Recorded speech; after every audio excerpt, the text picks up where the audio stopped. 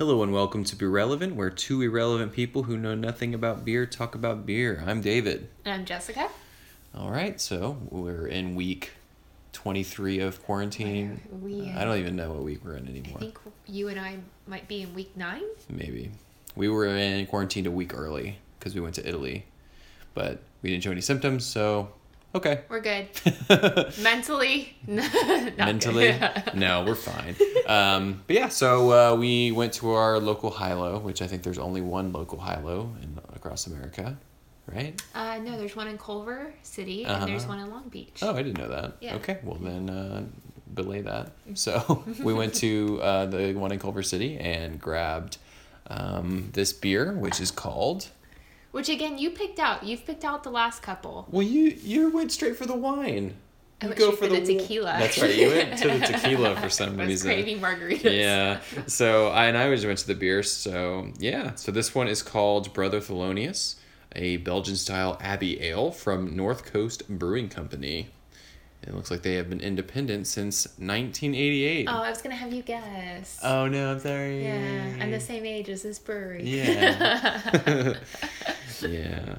This Oh, cool. That's pretty old, right? For a brewery, yeah. Independent. I thought that was really interesting when I saw that, 1988.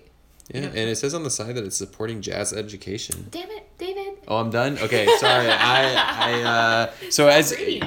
Stop reading the bottle.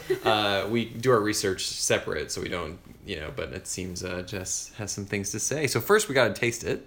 Oh, yeah. So again, this is a Belgian-style Abbey Ale. So cheers, darling. Cheers. Let's smell it first. Wheaty? It's got wheaty, I think. Sweet, like cherry, kind of. The color is definitely like a dark mahogany, Oh, yeah. right? Mm-hmm. Oh my gosh, I love it. You like it? Yeah, I do It's like it. pretty good. Was our last one a Belgium too? I don't know. I'll have to look at the archives. Yeah. I feel like we did a Belgium before, but this is our first Abbey Ale. I wonder what makes it an Abbey Ale. Did you look that up? Maybe. We'll find out. Maybe? Okay. I got sucked into a world of lawsuits. Oh my gosh. All right, tell me about it. Backstabbing. Oh gosh. Tell me a story, Jessica. But yeah, we poured it. We didn't see any foam, but then we may have poured it incorrectly. So Poured it incorrectly. We don't really have beer glasses. You think for people who are doing a beer podcast, we might get... We did have some. We did? Yeah, we had. No, just those pint glasses don't count. No, those are beer glasses. Yeah. Yeah, definitely. I mean, we're trying to be adults now. I don't care. So go ahead. Okay. Tell me everything. Well, the brewery is from Fort Bragg, Okay. California, which didn't know there was a Fort Bragg in California. I feel like we've heard that a lot. I think the last one we got was from Fort Bragg. Really? I think so. It's up north of San Francisco. Okay. Again, it was opened in 1988, and the website says that it's on the California Mendocino coast. And we have been to the Mendocino Cafe. I didn't know that was like an actual coast in California. Okay. So I thought that was interesting. Yeah. Just that word. I Yeah. really don't know. Yeah. But the brewery has won over 110 awards, and among their winning beers is the Old Rasputin Imperial Russian Stout. Oh, You like that one? Yeah, that's everywhere. I feel like it's a pretty well known one. Yeah. So this must be a well known brewery that Yeah, we just didn't know about. Yeah, so that's one of their like one of their big beers. Wow. And then I love their mission. It's their mission statement is make the world a better place one pint at a time. Okay. And according to their website, they give a lot back to the community. And one of the things is they give back to jazz education programs. And that's because I was like, well, who is Brother Thelonious? Like, that's an odd name, right? Yeah. It turned out he was a jazz legend. Are we talking about Thelonious Monk? Is that what we're talking about? Yeah, okay. I didn't know that. Did you know that? Yes, I know who Thelonious Monk is. Oh, okay. You know I'm not a jazz, like... No, neither am I, but I feel like that's a pretty Really? well known... All right, keep going. Yeah, and then I looked at the photo, I was like, oh, that makes sense. Look at him. He's playing the piano. And he's a monk, and he's doing... it's an Abbey Ale. It's all clicking, isn't it? Yeah, it is. There we I go. didn't... Stop. Well, I clicked on one website. So what happened is that Thelonious' son sued the brewery. Oh. Yeah. because of using his image. Yeah, and I clicked on it, and then I couldn't read the article unless I bought it, and it made me think of The Office when they tried to read an article about the bankruptcy. Yeah. Anyways, so then I went to another article, and it said so the beer was actually off the market, of course, during the lawsuit. It's now settled, and the beer's back on the market. And they decided that a donation of every sale of every bottle and keg of Brother Thelonious goes to the Jazz Education Program of the Monterey Jazz and the Monterey Jazz Festival, I think, or the Jazz Education Program of Monterey Jazz Festival. I thought that was really... Yeah, they started doing the charity post lawsuit, or were they doing the entire time? I think they donate to quite a few different, but for this specific beer, I think it was post lawsuit. Yeah, probably part and of the settlement. And I think some of it goes to the estate, the Monk estate and stuff. So cool. But I kind of got sucked into that world reading about that. And then before you kind of go into yours, looking at some of their other beers right now. So this is one of their year-round beers. And some of their seasonal beers right now are really flowery. One was called like the Tart Berry Weiss. They had like a peach beer. Wow. I thought that was pretty interesting. And then of course they have some barrel aged beers, such as having Rasputin Stout in a age in a bourbon barrel. I don't like the bourbon, doing all the whiskeys and barrels. But they had quite a few of those too. So that's awesome. I was going to kind of go in two different paths. I was like, I should do a little bit of history on Thelonious Monk, which I probably should have done now that I know you don't know anything about Thelonious Monk. Oh, no, wait, hold on. Tell me, babe. Wait, what did I say? He was an American pianist, right? From 1917 to 1982. He was a jazz pianist and composer, had a unique improvisational style, which is why I don't like jazz, and the second most recorded jazz composer after... I'm not sure. Duke Ellington. Okay, Duke Ellington. Yeah. Cool. Very cool. So... No, very cool. I kind of went off the track, and I was like, well, Thelonious Monk, this is an Abbey Ale. They're doing some sort of, they're trying to talk about monks and stuff. So I was like, let me find out a little bit about abbeys and monks. What? Yeah. So Why? I don't know. I just because we were talking about before this that like we're gonna run out of types of beer to talk about because there's probably. I don't know. There's like. We are. No? Okay. Well, so I just started looking up. I think you get the same beers over and over. Okay, well then you gotta start picking. Thank you.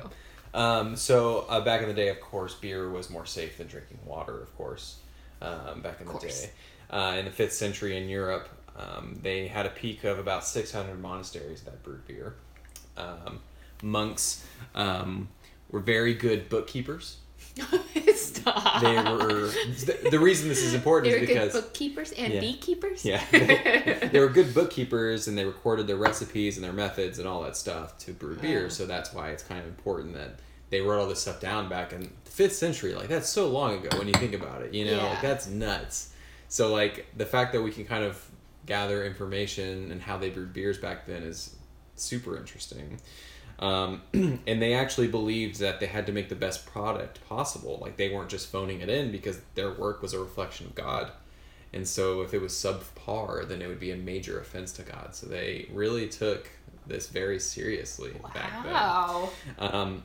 They had they kind of sold to different, they had different areas in which they gave beer out. They sold it to people that were traveling by and stuff like that. They also gave it to the poor. And then also the monks would use it for themselves, of course, so they would drink it themselves. They would probably have about 4 liters of ale a day per person, per monk. 4 liters of 4 liters. You do that. No, I'm not doing that. This is 12 ounces. How many ounces? I don't know. I can't convert very well. So that came from the Prague beergarden.com. That was where I got that. And then I also I was just like, well, let me just see what a day for a monk was, period, without the beer and stuff. Okay. So the lordsandladies.org. The day in the life of a monk, they washed and cooked. They tended to their gardens of vegetables and wheat. They would reap, sow, plow, thatch, and haymake. And of course, they would produce their wines and ales. Honeys provide medical care for the community. Honey. Yeah. Beekeeping. Yeah, That's right. You're right, beekeeping. Educate the local youths. They would copy manuscript from classical authors and provide hospitality for pilgrims. Because I never really understood what abbeys were for, but I guess while people were doing their pilgrimage, they needed places to stay for free, I guess. So they would do that. So I don't know. I just thought that was kind of interesting to see what a monk did. I feel like I'd probably be a monk back in the day. The good thing about being a monk too was that your living conditions compared to most people, because most people were poor and didn't have a lot of money and stuff, they would be living in monasteries. They would work all day, but at least they would have a roof over their head. They'd always have a full belly. It was kind of, I think of like Robin Hood and that one monk that was drunk all the time. Do you remember? I just remember the Robin Hood with the foxes, but. I don't remember that. But like usually the monk is just like a big fat dude who's just enjoying his life. With the rope belt. Yeah. And the bald always bald haircut. Yeah. So yeah, that's what I looked up. It's just kind of interesting. Sorry, this was less of a beer podcast and more of a legal and history. We're going a little crazy in this time. But I would like to say thank you to Hilo for being open. Yeah. Very lucky and they provided. We don't have latex gloves. We have like cloth gloves, but they had latex gloves for people who walked in, which was nice. I know, and just any company and anybody that's out there working right now. No, we're very lucky that we're able to grab that type of stuff. So. Also on this beer, it is. Guess how many IBUs? I have no idea. Like, go ahead. Yep. I was gonna say 12, but 27. Yeah, 27. Yeah. That's how old I am. No. That's not true. David just had his 30th on Monday. Yeah. Perfect quarantine birthday. Yeah, a lot of beer and bread. Beer and bread. It's our obsession right now. Yeah. Do you have a rating? I don't. I didn't think about a rating. I'm so sorry. You got so hung up on monks. I did. We're rewatching Game of Thrones. Because I didn't finish the season because I read the books, and when the show surpassed the books, I stopped watching. Yeah. So let's categorize this as which house this would belong to. Who would brew this one of the houses? Who would brew it? Yeah. Okay, so the one that came to my mind was River Run. Yeah. Where like Littlefinger and Lady Stark's from, right? Okay. Because it's like up in the mountains. Yeah. And that's like where I think an abbey would be. Yeah. I'm cheating a little bit. I don't know what it's called. Okay. But it's the place where all the maesters are. Who? The maesters. Who are the maesters? The maesters are the...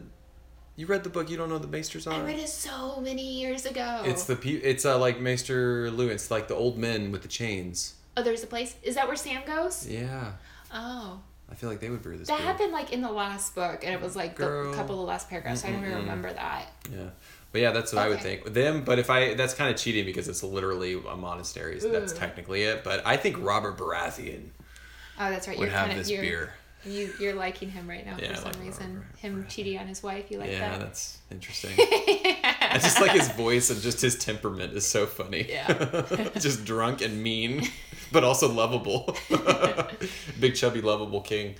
But this is a very good beer. I think 1 out of 10, what would you give it? I really like it. I say maybe a 9. I do like it. I like these very red ales. I think that's like one of my favorites. Yeah, I would probably give it maybe a 7 or an 8. Yeah. It's not one of my favorites, but it's definitely not one of the worst. Yeah, and I think I taste a little bit of honey. Do you taste honey in it? I think so. Let's try it again.